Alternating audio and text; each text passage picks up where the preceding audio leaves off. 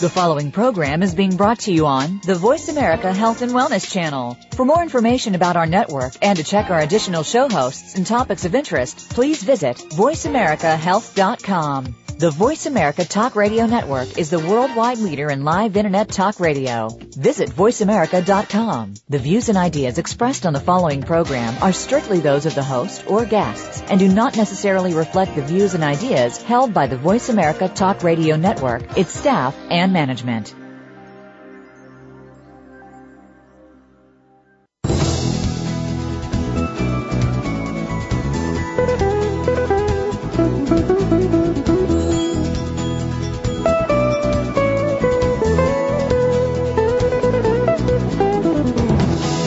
If you or someone you know has a child with autism in their family, answers and support can be hard to come by.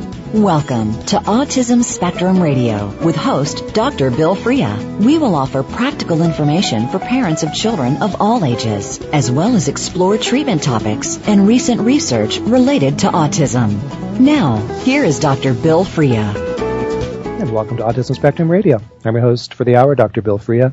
I'm a clinical psychologist and the co-founder of Autism Spectrum Therapies. AST is a national agency providing services to individuals of all ages who are living with autism or other developmental issues. And we created this program to be a resource for families and for professionals. We've been covering a range of topics to help a broad audience interested in helping children and adults with autism. And today we're going to be discussing services for teens and adults, as well as preparing early for transition to independence and adulthood. I hope you've had the chance to listen to all of the topics and guests that we've gathered here on the show so far.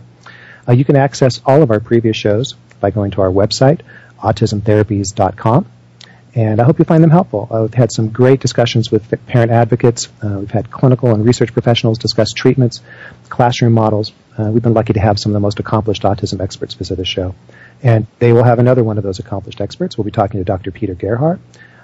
He's going to discuss his great work on preparing individuals for adulthood. He's both an outstanding teacher and researcher, as well as a passionate advocate for individuals with autism, and we're so lucky to have him with us today. There's been a lot of buzz and excitement about today's show. Before we jump into it, though, I do want to make sure I mention one important issue. We're approaching the July 1 date for the new insurance mandate in California, and AST has been offering workshops to help parents prepare for this transition of coverage. That's been a pretty stressful time for a lot of folks. If you were not able to attend a workshop in your area, I want to encourage you to still go to our website or Facebook page for the latest information. And most importantly, in the next week, we'll be posting a video on our website with all the information that we've gathered as well as everything we presented in the workshops to families so far. So if you have questions about insurance, you can still call us at any time. Ask for an insurance specialist, 866-278-1520.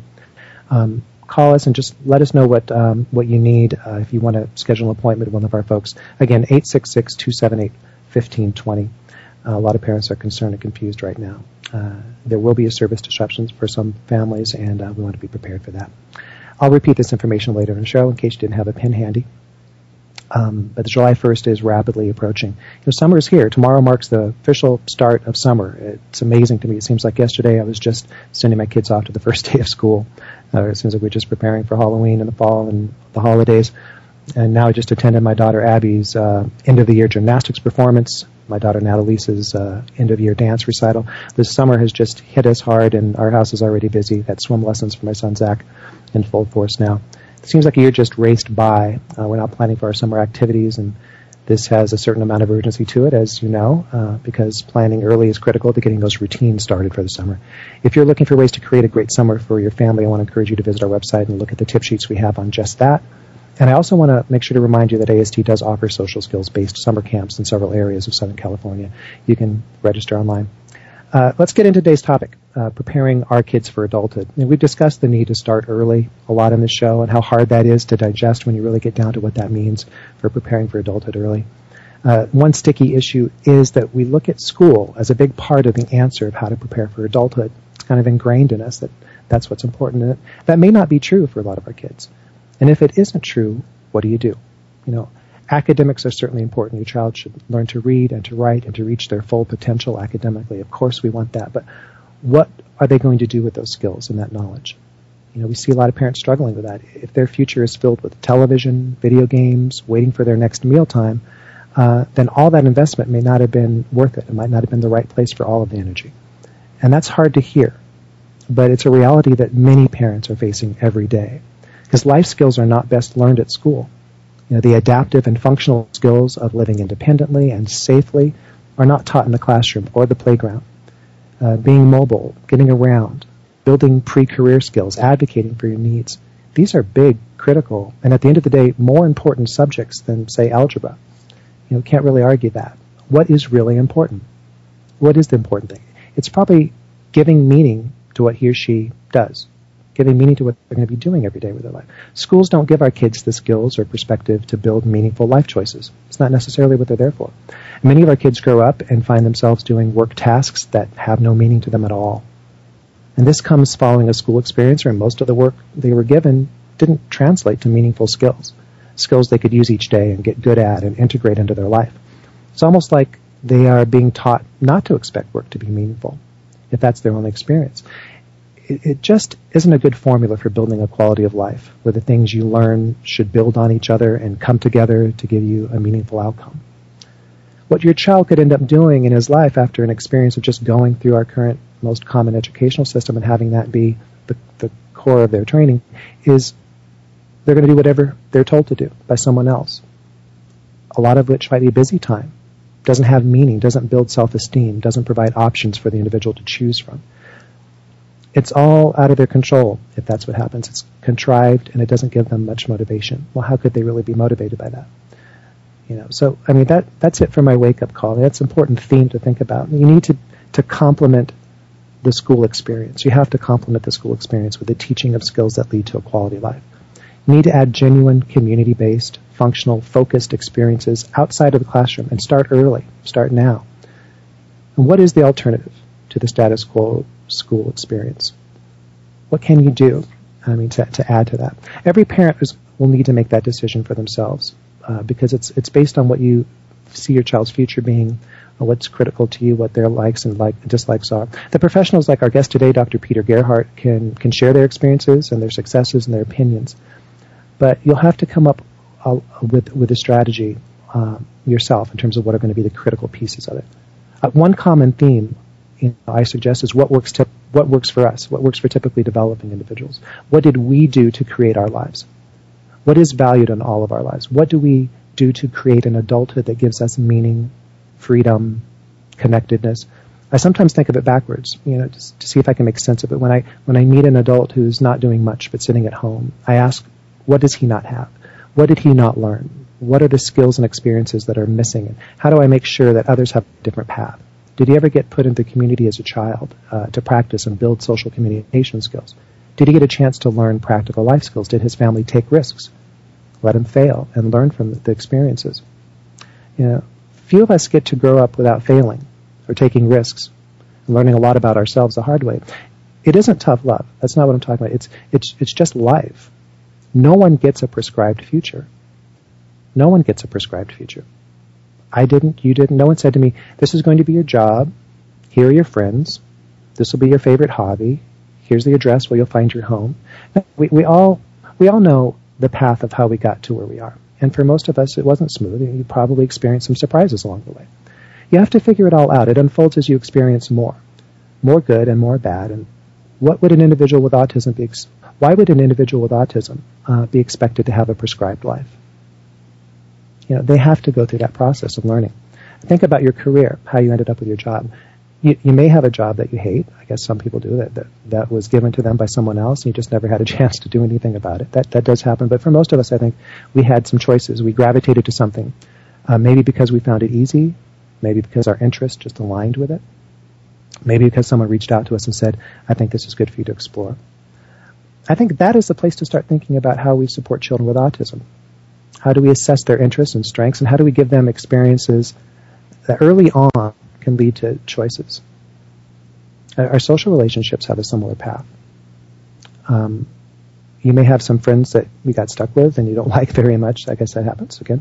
But for most of us, our friendships evolved somehow. These were people we met for the first time at some point and then had reason to see them again and again.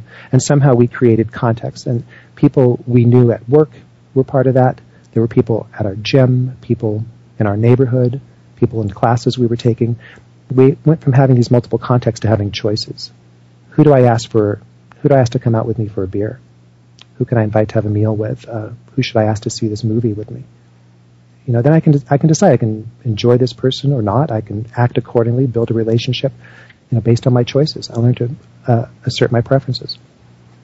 I had the pleasure of meeting with Dr. Peter Gerhardt at a recent conference. He shared with me how he views some of the barriers his kids face. And one was that we teach social skills to our kids, but then we expect them to generalize based on people in the community responding appropriately. That doesn't always happen. It's a bit one-sided, our training. Sometimes we are still at this point where society is trying to understand autism. There's a lot of different views and misconceptions.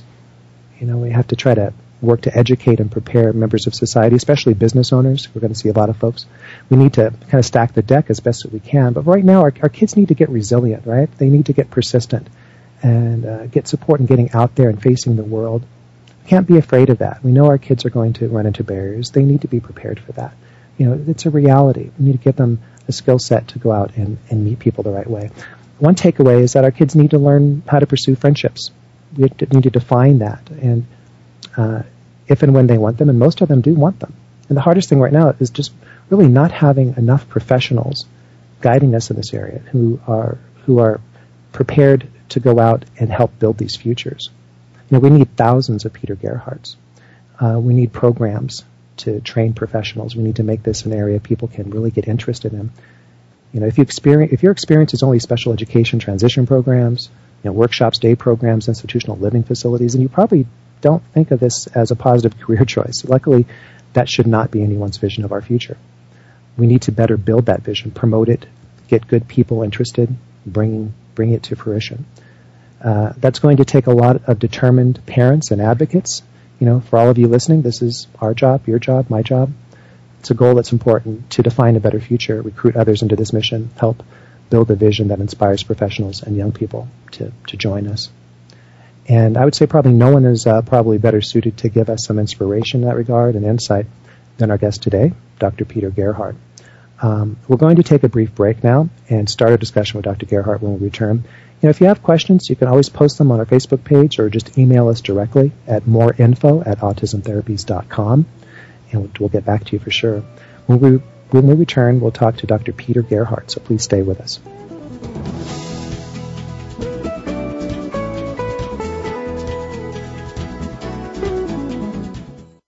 Opinions, options, answers. Voice America Health and Wellness. Need to replace aging IT infrastructure? Want a way to scale IT resources on demand?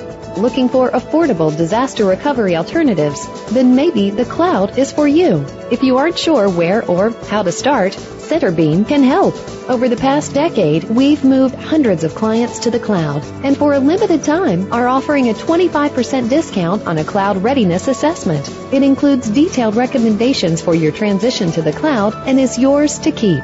Call 877-710-8880 or visit centerbeam.com/Voice America. At Autism Spectrum Therapies, we understand how confusing funding options have become, as well as the difficulties that often come with seeking insurance approval. Our knowledgeable insurance team can help you become informed about your options and assist you in securing the services your child needs and deserves. Our client advocates specialize in obtaining pre-authorization for insurance coverage of AST services. If you have questions about your insurance coverage, call our insurance team today at 866-278-1520. Everyone deserves a life filled with happiness, confidence, and achievements. Code Metro, developers of NPA Works business management software, is proud to partner with Autism Spectrum Therapies and its efforts in creating futures for individuals with autism. To fulfill our duties, we promise a special needs product that helps organizations operate efficiently, providing them with a business system that evolves as rapidly as they do. The results? A streamlined practice to help maintain quality services. Discover how we help businesses succeed at npaworks.com. Your life, your health, your network. You're listening to Voice America Health and Wellness.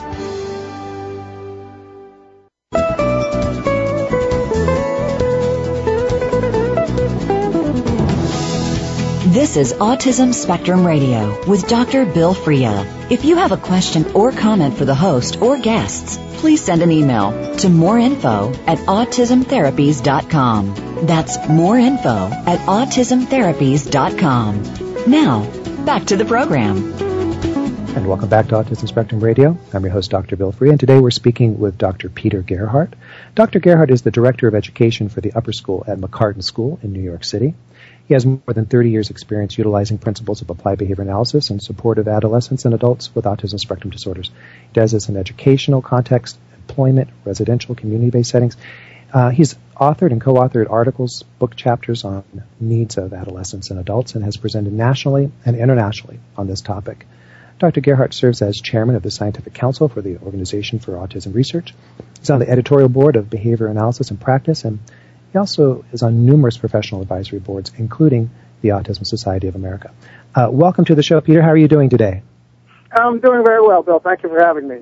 Great. Love to have you. I mentioned at the top of the show that parents are being asked to make some really difficult decisions on their children's future. I'm curious, what do you think the major challenges are going forward for children with autism and their families? I think the biggest challenge, I think, is trying to envision what the future looks like. You mentioned in your opening all the possibilities that exist in a real life, and I think that's oftentimes where we get stymied. We don't allow ourselves to think big enough in some aspects. We may, in terms of academics, we may say, oh, I want them to go to college, I want them to go to, but, in terms of real life and real adult living and competence and quality of life, we often, I think, cut our hopes somewhat short. And in so doing, just don't give people the opportunity to experience all those things. The good and the bad, like you mentioned. Failure is an integral part of life. Giving people the opportunity to try something and not succeed at it, and then try again and learn. Add to that, then, the systems challenges that come into place once you leave the educational system and enter the adult system. It's an uphill climb for individuals on the spectrum and their families, but there's no reason to think it's not a positive climb if we all pool our resources and work together. Right, and I think the hard thing is we're asking parents to take risks that they haven't always thought about, and to taking risks to start early, not really to count on school to address all the needs of the child, but this is very frightening, I think, for some families. How do we give parents courage and hope that betting on, starting early, teaching life skills and taking these risks and going out in the community in addition to school, how do we help them to feel like that's the right choice and give them the inspiration to do that? Well, we do a couple of things. First is I really emphasize that when we're talking about life skills, we're really talking about a very complex set of skills. There's this sense of academics somehow being the gold standard. And I am not dismissing academics at all. I think academics are, very important. And if kids are interested and if kids have the potential, and then it's fine, pursue academics. But there's also this part of life that consists of adaptive behavior. And it's adaptive behavior that lets you use your academic skills. Academic skills without adaptive behavior are kind of useless, but adaptive behavior without academic skills, we've all faked our way through things probably on a daily basis because of our adaptive competencies. Right. So if we look at things from that point of view, we now can start to see that these really are just navigation skills that we're giving. These are opportunity skills that we're giving if we focus. And the earlier we start, the easier these skills, at least in my understanding, should be to develop. My kind of rule of thumb is working with parents is to always try and think 5 years ahead. 5 years from now, what do you want he or she to be doing and or not doing?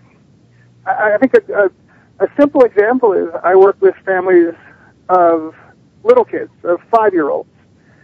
And we will talk about, after he takes his tub, a good thing to teach him to do is put a robe on before he leaves the bathroom and goes to his room to put on clothes.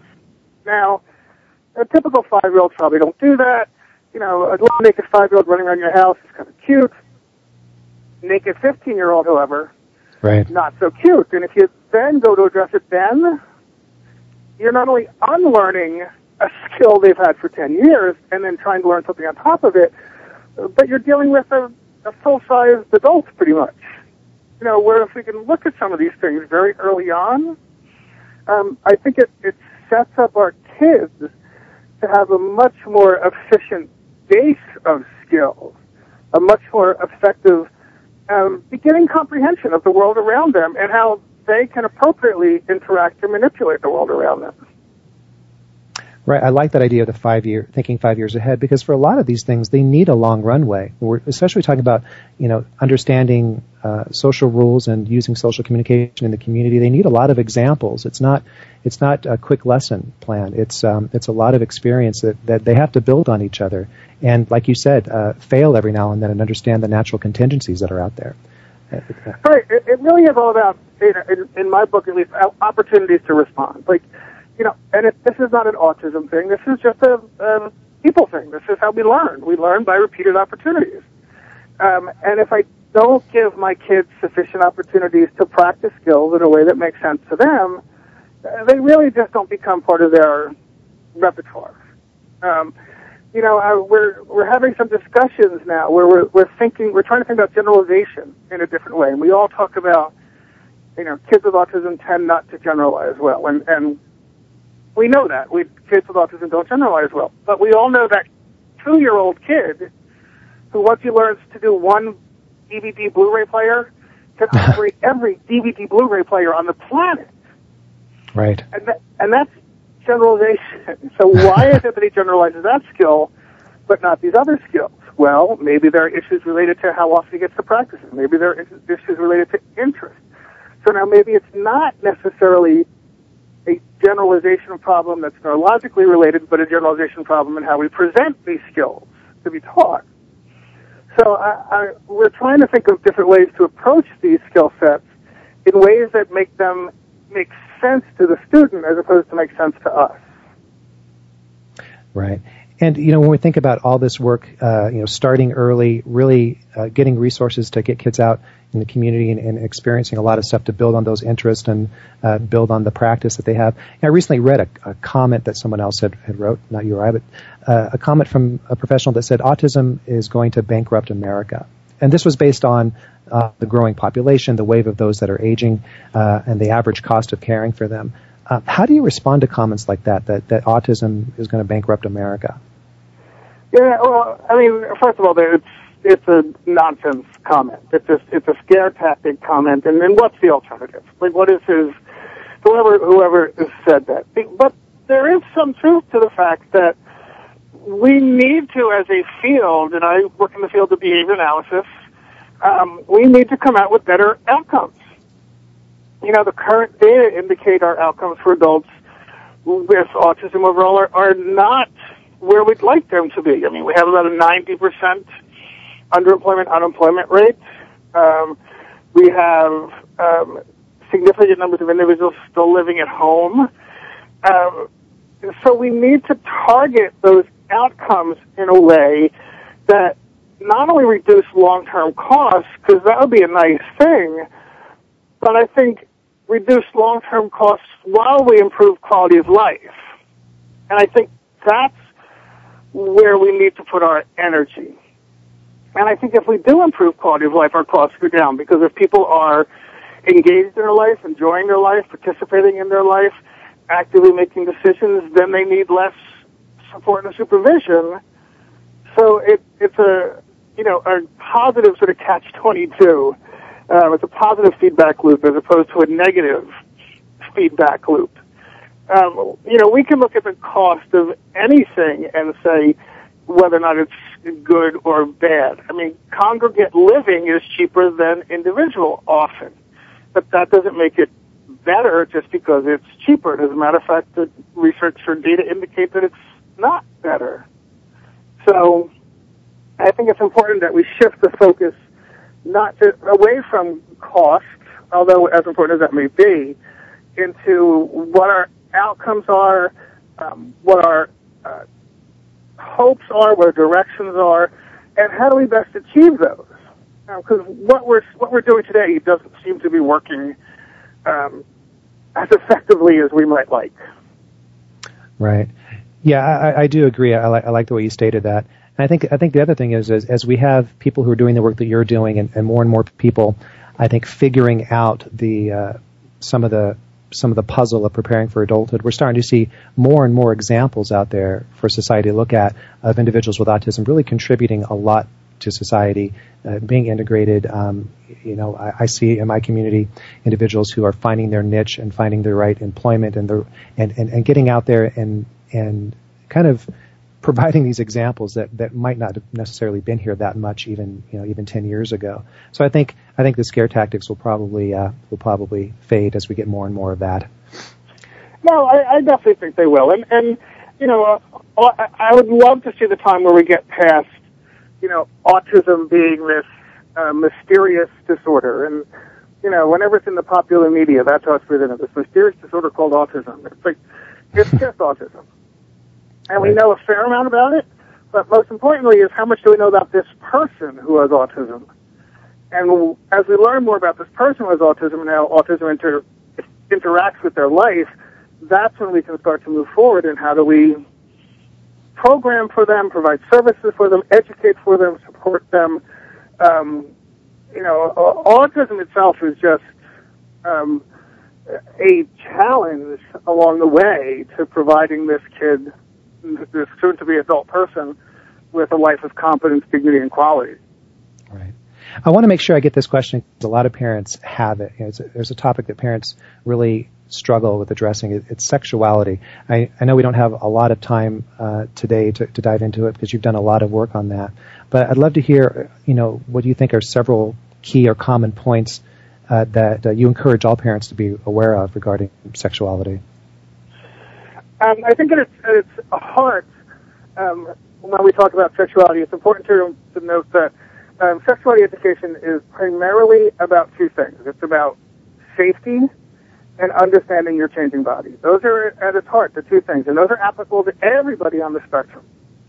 We can teach everybody to be more safe, and we can teach people to understand, to some extent, what's happening to their body, whether it's getting their first period, getting an erection, whatever the change is, getting body hair. We can work to address those things. Safety, we can do significantly better than we've done in the past. Right now, with most kids with classic autism, we do a lot of compliance training. We need to actually teach kids how to learn, to sit and pay attention and follow directions and respond and get reinforced and all this sort of stuff. But there does come a point in one's life where you need to be able to practice non-compliance training. You need to know who you say no to, when you say no to, how forceful you say no to. Bridget Taylor at Alpine Learning Group has done some interesting work in this area. I think we're doing some really interesting work in this area, trying to teach kids how to better discriminate safe versus not safe. An interesting thing that we found out, by the way, a young man that we've been doing some work with, we go out just to a local fitness center for all our gyms, for all our, to go work out. We don't use the gym in the school because we're out in the community. My goal is inclusion in the community. I'm less concerned about inclusion in the school for adolescents. But we were working on who can help you in the locker room and who can help you in the locker room. And this one young man kept saying that I couldn't help him in the locker room because I'm a woman. And the reason he identified me as a woman is because I have long hair. Oh. And if you go back to all the early stimulus material that we use with little kids. Right.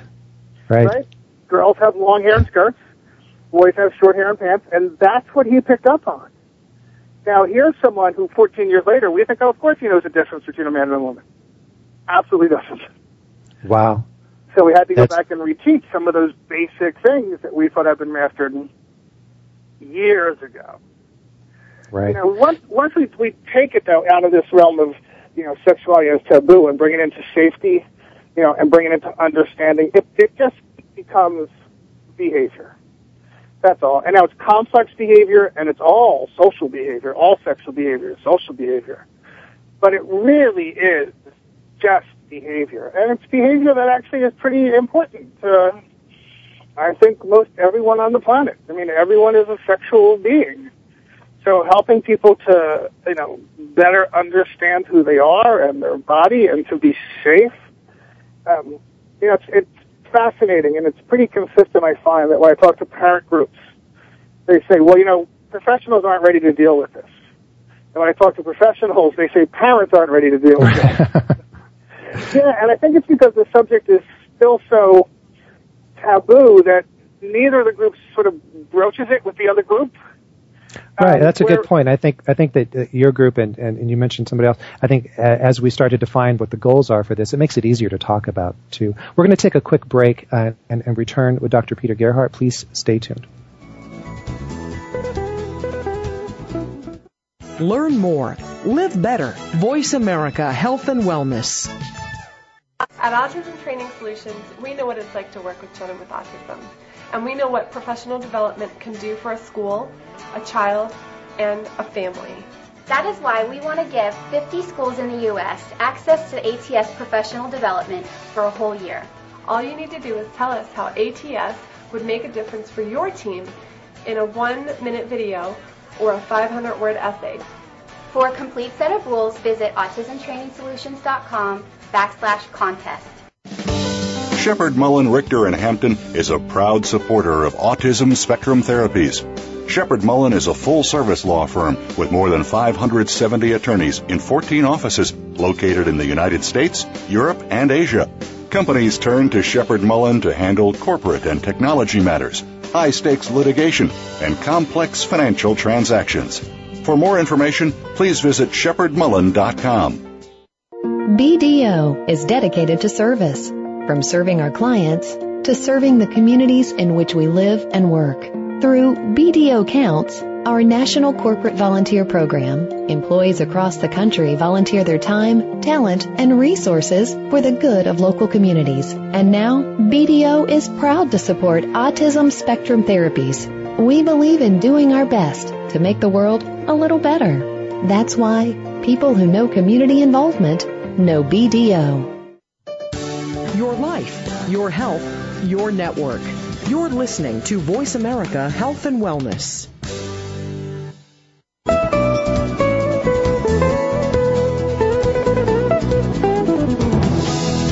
This is Autism Spectrum Radio with Dr. Bill Frea. If you have a question or comment for the host or guests, please send an email to moreinfo@autismtherapies.com. That's moreinfo@autismtherapies.com. Now, back to the program. And welcome back to Autism Spectrum Radio. I'm your host, Dr. Bill Frea. We're continuing our conversation with Dr. Peter Gerhardt about transition to adulthood and adult issues. And, Peter, we're asking parents to think earlier and earlier about preparing for adulthood. And I think it's a challenge for a lot of parents to understand where to start. And when we're talking with parents of 6, 7, 8-year-olds, and we're asking them to start considering 5 years ahead, what are some of the things that you do to help prepare parents for that planning? One of the things that we just started doing this year, so we'll see how helpful it is or not, is that we've asked each teacher in my program to, after they finish the IEP and they review it with before they review it with the parents, that they have to write up a paragraph or two about, if all these goals are mastered, how does that make a difference in this kid's life? Wow. I think we often end up writing IEPs that have like individual goals that aren't necessarily connected into any bigger picture. So I think parents might be well served just to start asking that question. Like if we meet all these goals, how is my son or daughter different at the end of this year? What does this mean in terms of the totality of my son or daughter as a person when they're 6, 12, 14, 36? I think that's an easy way to start looking at that. I think the other thing that I really do encourage, families that I work with to do is just to have a real vision of the outcome. Not that he's just always doing better, or he seems better, or it looks better. Like if we move in this direction, what do you really expect to happen? What's the outcome supposed to look like?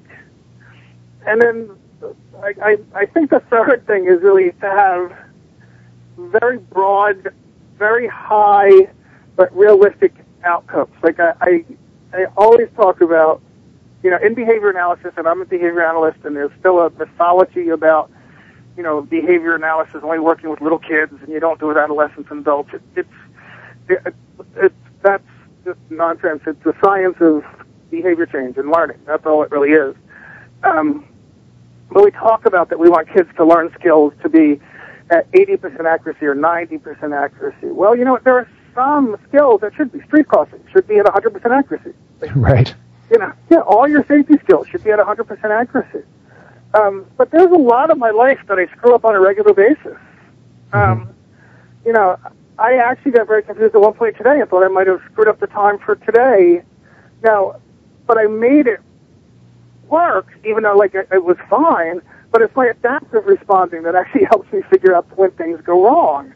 Right. So I think we need to put a little more focus on not just getting everything right all the time, but also fixing stuff when it's not right.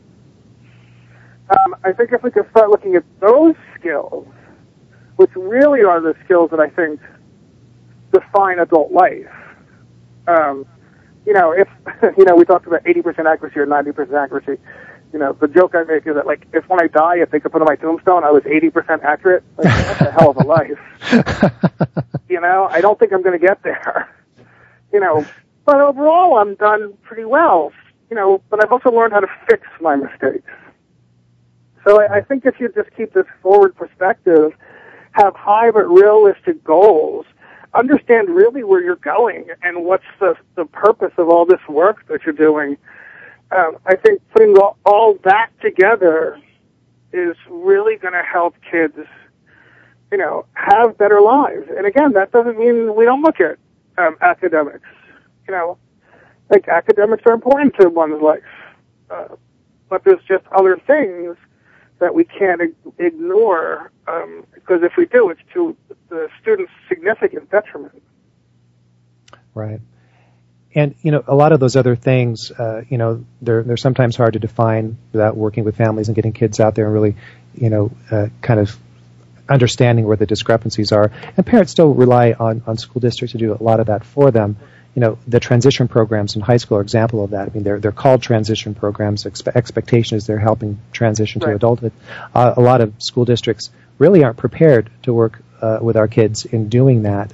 What do you recommend to parents when they're realizing that the district is not really doing much for their kids in the transition programs?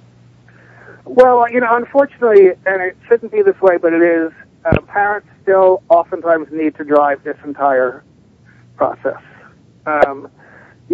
Schools tend to be reluctant to do a lot of community-based instruction, and they're even more reluctant to do it where the kid actually lives.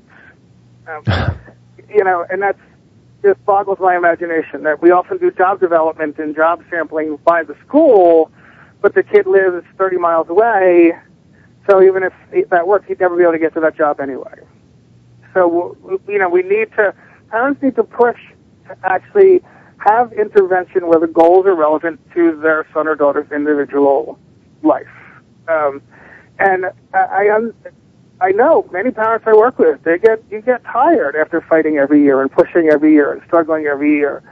But this is probably your last best chance to really help your son or daughter have the life that he or she deserves.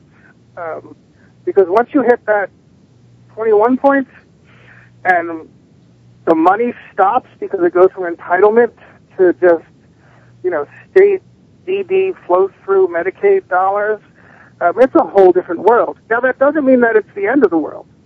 It just means that it's a different world, and we have different obstacles, and we have to be far more creative, and we have to combine different resources. But I really stress that parents need to take the best advantage of these IDEA dollars while kids are still in school and use them to give their son or daughter the broadest, most useful set of skills for life beyond the classroom. You know, the classroom, you know, this is where I get critical of our field sometimes. The classroom is the easiest environment these kids will ever be in. Yeah. Like, we control every single variable in the classroom. We can turn the lights on or off. We can have music in the background. We can paint the walls. We can use different stimulus materials. We can change our reinforcements. We can rotate. The outside world doesn't work like that. You know? We should be successful in our classrooms, but we should gauge our success by how successful we are outside our classrooms. That's our measure of success, not how well the kid does in the classroom, but how well he does outside. So that's where we, in the professional end of this agreement, have to better hold up our bargain. That unless we're actually educating kids for success outside our classrooms, we're not necessarily doing what we're supposed to do. That was about as politically correct as I could state that. Understood. You mentioned job sampling and how hard that is for schools to do in their transition programs. I'm just curious, is that something that you encourage or help parents to do earlier on before they're in high school? I mean, to try to sample some of the interests and some of the things that the kids like or don't like out in the community? I think there are two areas that we don't do a good enough job in terms of sampling, and one is job sampling, giving kids a chance to sort of, you know, do different things, and starting early on, even with chores around the house, is a bit of a job sampling thing. Right.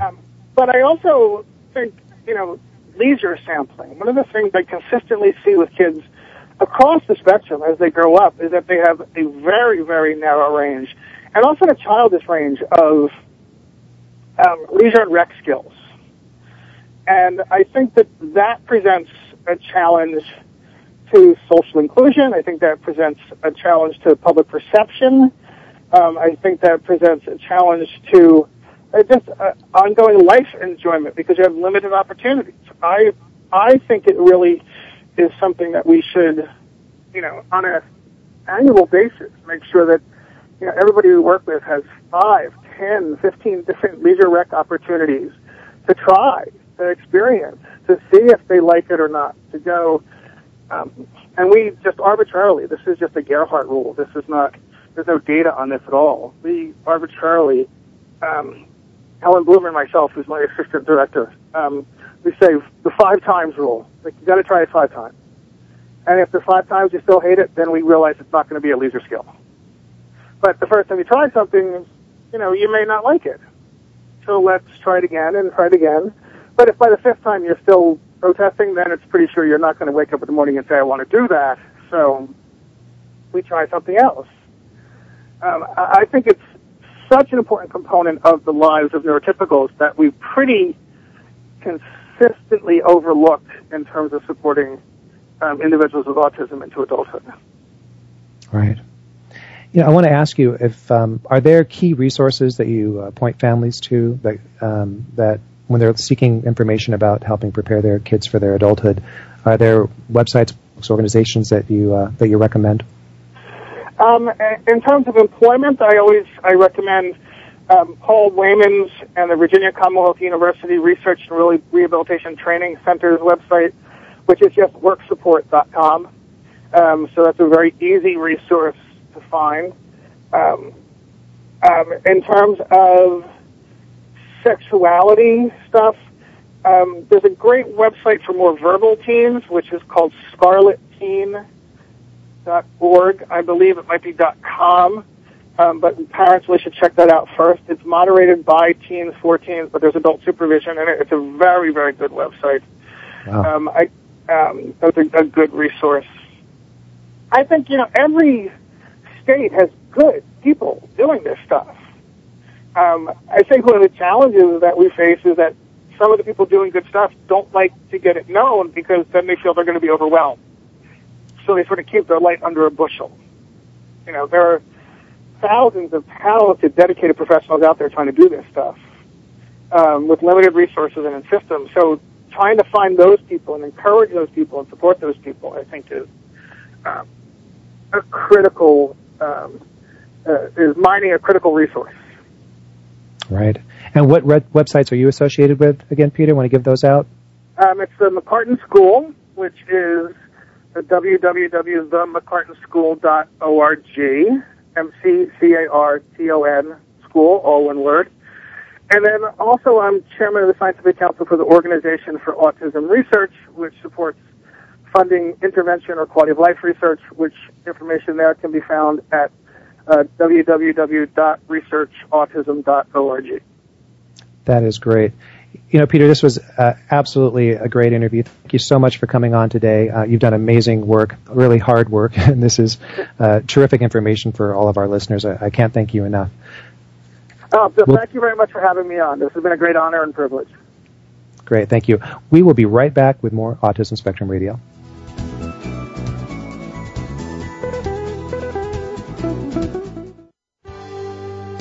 Helping you make informed decisions for your life.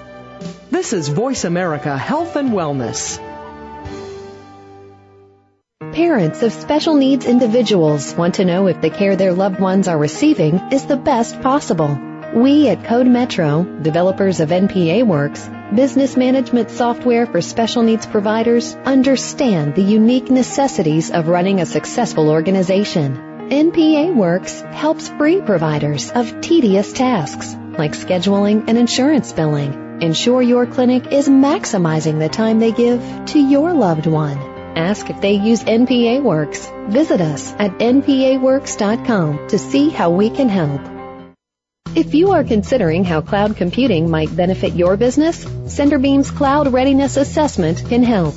Our track record includes over a decade of service delivery experience, and our customer satisfaction leads the industry.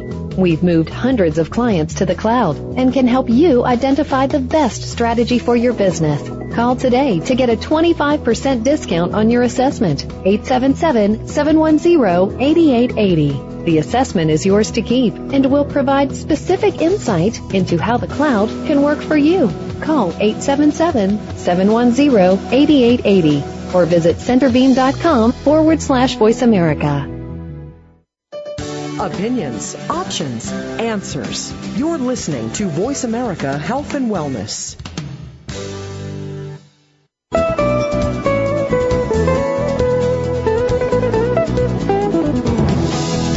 This is Autism Spectrum Radio with Dr. Bill Frea. If you have a question or comment for the host or guests, please send an email to moreinfo@autismtherapies.com. That's moreinfo@autismtherapies.com. Now, back to the program. Welcome back to Autism Spectrum Radio. I'm your host, Dr. Bill Frea. I want to again thank Dr. Peter Gerhardt for coming on the show today. You can find out more about him at themccartanfoundation.org as well as researchautism.org. I really particularly enjoyed his discussion about the job sampling and the leisure sampling and how important it is to start early with that. And to the 5 times rule, I think, is really important. The idea that until your child experiences something 5 times, it's really hard to know if it's something that they're going to have as a preference, something they're going to be good at. I think that's important for looking at things they're interested in that might be future job opportunities, but also, as Dr. Gerhardt said, sampling things that will be leisure opportunities, because those are going to be equally important in their adulthood. I also liked his discussion of the IEP, that ending paragraph, that summary paragraph that parents and teachers participate in drafting that says, if all of these goals happen, if we achieve everything we want to achieve this year, the child's life will be better in the following ways. Really a future-oriented, future-directed statement at the end of the IEP. I think that's brilliant, and I think that's something that centers us on what this child's life will be if we have all of our goals met. You know, I think one way of summarizing the different messages from today's show, I think, is the importance of just stepping back as a parent and for a moment from all the different things you have to manage in your busy life. Give yourself a moment to picture your child's future.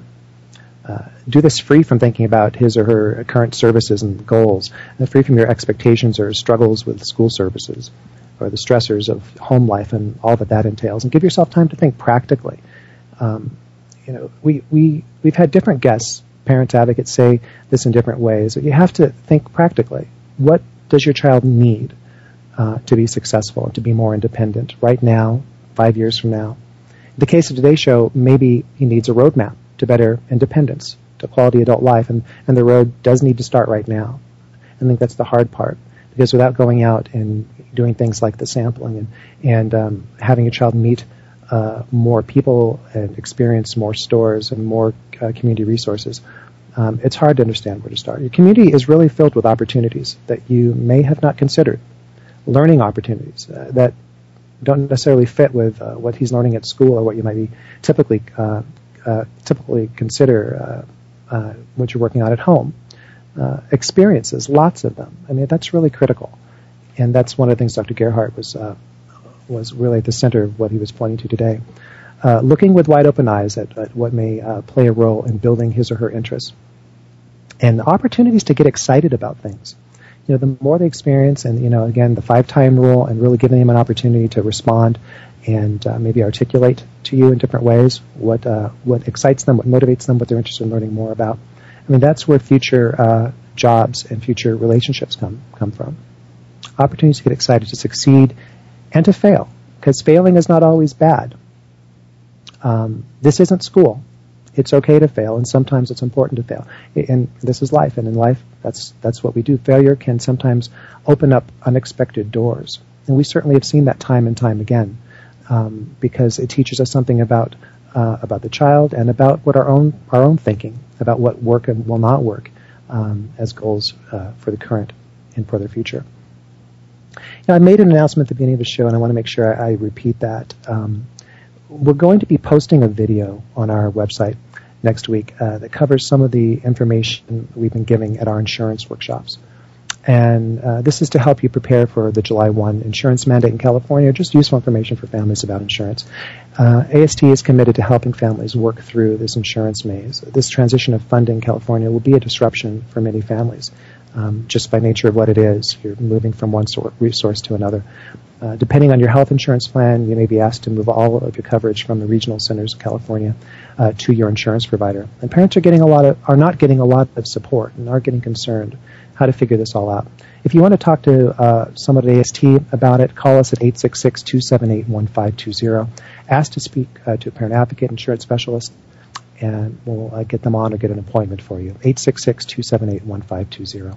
And in previous shows, I've encouraged you to share your experiences with insurance. Give other families your knowledge and suggestions. I'd really love the AST blog to be a valuable resource for families seeking information and seeking help regarding insurance. So please share what you've experienced, what you've learned, what you're doing to better access insurance coverage for your child. You can find our blog right on our website, autismtherapies.com. You know, we've spoken on the show with terrific parent advocates that have helped us a lot in understanding what resources are out there and how to gain a proper perspective of looking at helping your child in their future. There are common challenges and observations, but each parent brings a particular insight and voice that I find very inspiring and always very informative.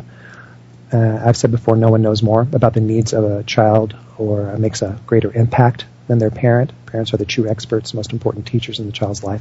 You know, next week I am excited to bring a new voice to the show, Whitney Pinion. She's an executive board member of Autism Society of Boulder. She's a writer, a mother of an 8-year-old who has autism, and she'll be talking with us about her journey and some of the things that she's found helpful. Last comment, I want to take a moment to let you know about a fun milestone at AST. We've hit our 10,000 friends mark on our website. We're about to hit that on our Facebook page. 10,000 friends on Facebook, and the 10,000th friend we are going to make a donation to a worthy advocacy group in their name. So check out our Facebook page, Autism Therapies, and maybe you can be the 10,000th person. So if you have any questions for next week, be sure to email me with questions or comments. More info at autismtherapies.com. We'll try to work them in when we're talking with Whitney next week. Always important to hear from you and what you'd like us to cover here on Autism Spectrum Radio. Hope you enjoyed today's show. Have a great week. Bye-bye. We hope you've had some questions about autism answered this week. Autism Spectrum Radio can be heard live every Tuesday at 2 p.m. Eastern Time, 11 a.m. Pacific Time on the Voice America Health and Wellness Channel. Please join your host, Dr. Bill Frea, for another edition next week.